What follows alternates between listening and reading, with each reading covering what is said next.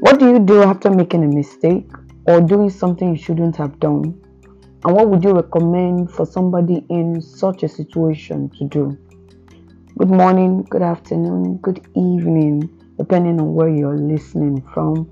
Welcome to this podcast. Today we'll be looking at Luke chapter 15. Luke chapter 15. And the whole chapter has the same theme. The whole chapter has a single theme. However, I'm just going to be reading selective verses. You can take time to go through it later. We're going to be reading verses 7, 10, and 31. 7 said, I said to you that likewise there will be more joy in heaven over one sinner who repents than over 99 just persons who need no repentance. Verse 10, likewise I say to you, there is joy in the presence of the angels of God over one sinner who repents. And verse 31 said, Son, you are always with me, and all that I have is yours. It was right that we should make merry and be glad, for your brother was dead and is alive, and was lost and is found.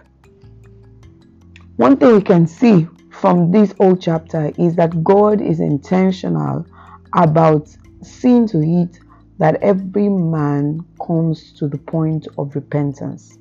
God is not just interested in slamming judgment on everybody. Just like we have in 1 Peter, he said God is not slack concerning his promise, as men count slackness, but is long suffering towards all, that all men may come into repentance.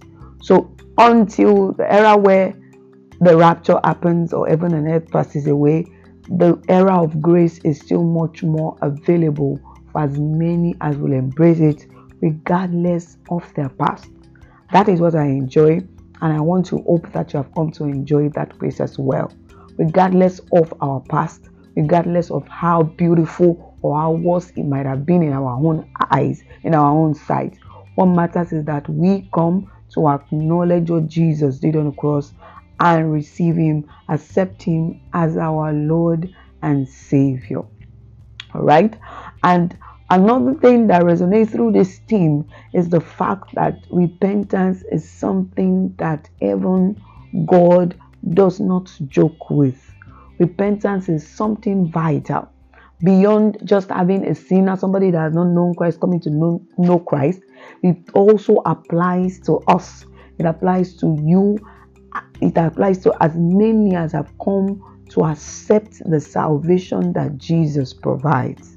That means that at every point of mistake, at every point of an error, at every point where we get to sin against God, what God is expecting us to do is to repent. That guilt that we feel upon our heart, that nudging that we feel upon our heart that makes us know that we have done the wrong thing, is actually a call from the Father to return back to the place of sonship. It is a call for us to confess our sins and change our ways. That God have done this, have messed up, and then we embrace Hebrews 4:16. So let us therefore come boldly to the throne of grace, that we may obtain grace and that we may obtain mercy and find grace to help in time of need. If at the point of mistake you begin to shut everybody out, you are not praying, you're not reading the word, you are giving into the lie of the devil. What the devil intends to do is that at that point of a mistake, instead of going farther into God, he wants us to feel so guilty and feel so helpless that he drives us farther away from God for him to carry out his enterprise. Let us not give in to him. Be quick to yield to God in repentance at every nudging, no matter how little, no matter the excuse, no matter the explanation we feel we have. And the same grace is what we should extend unto others. Isn't it part of the scripture in Luke? He said, if somebody sins against you and comes repeatedly, he said you must still forgive the person. That's Luke 17 verse 4. So you have to keep forgiving. You have to keep forgiving. And that's also, so if God demands that from us, it means that much more He has that.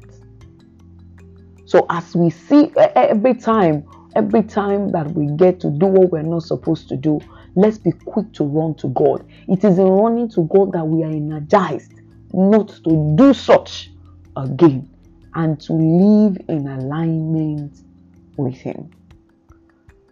Till next time, keep following Jesus.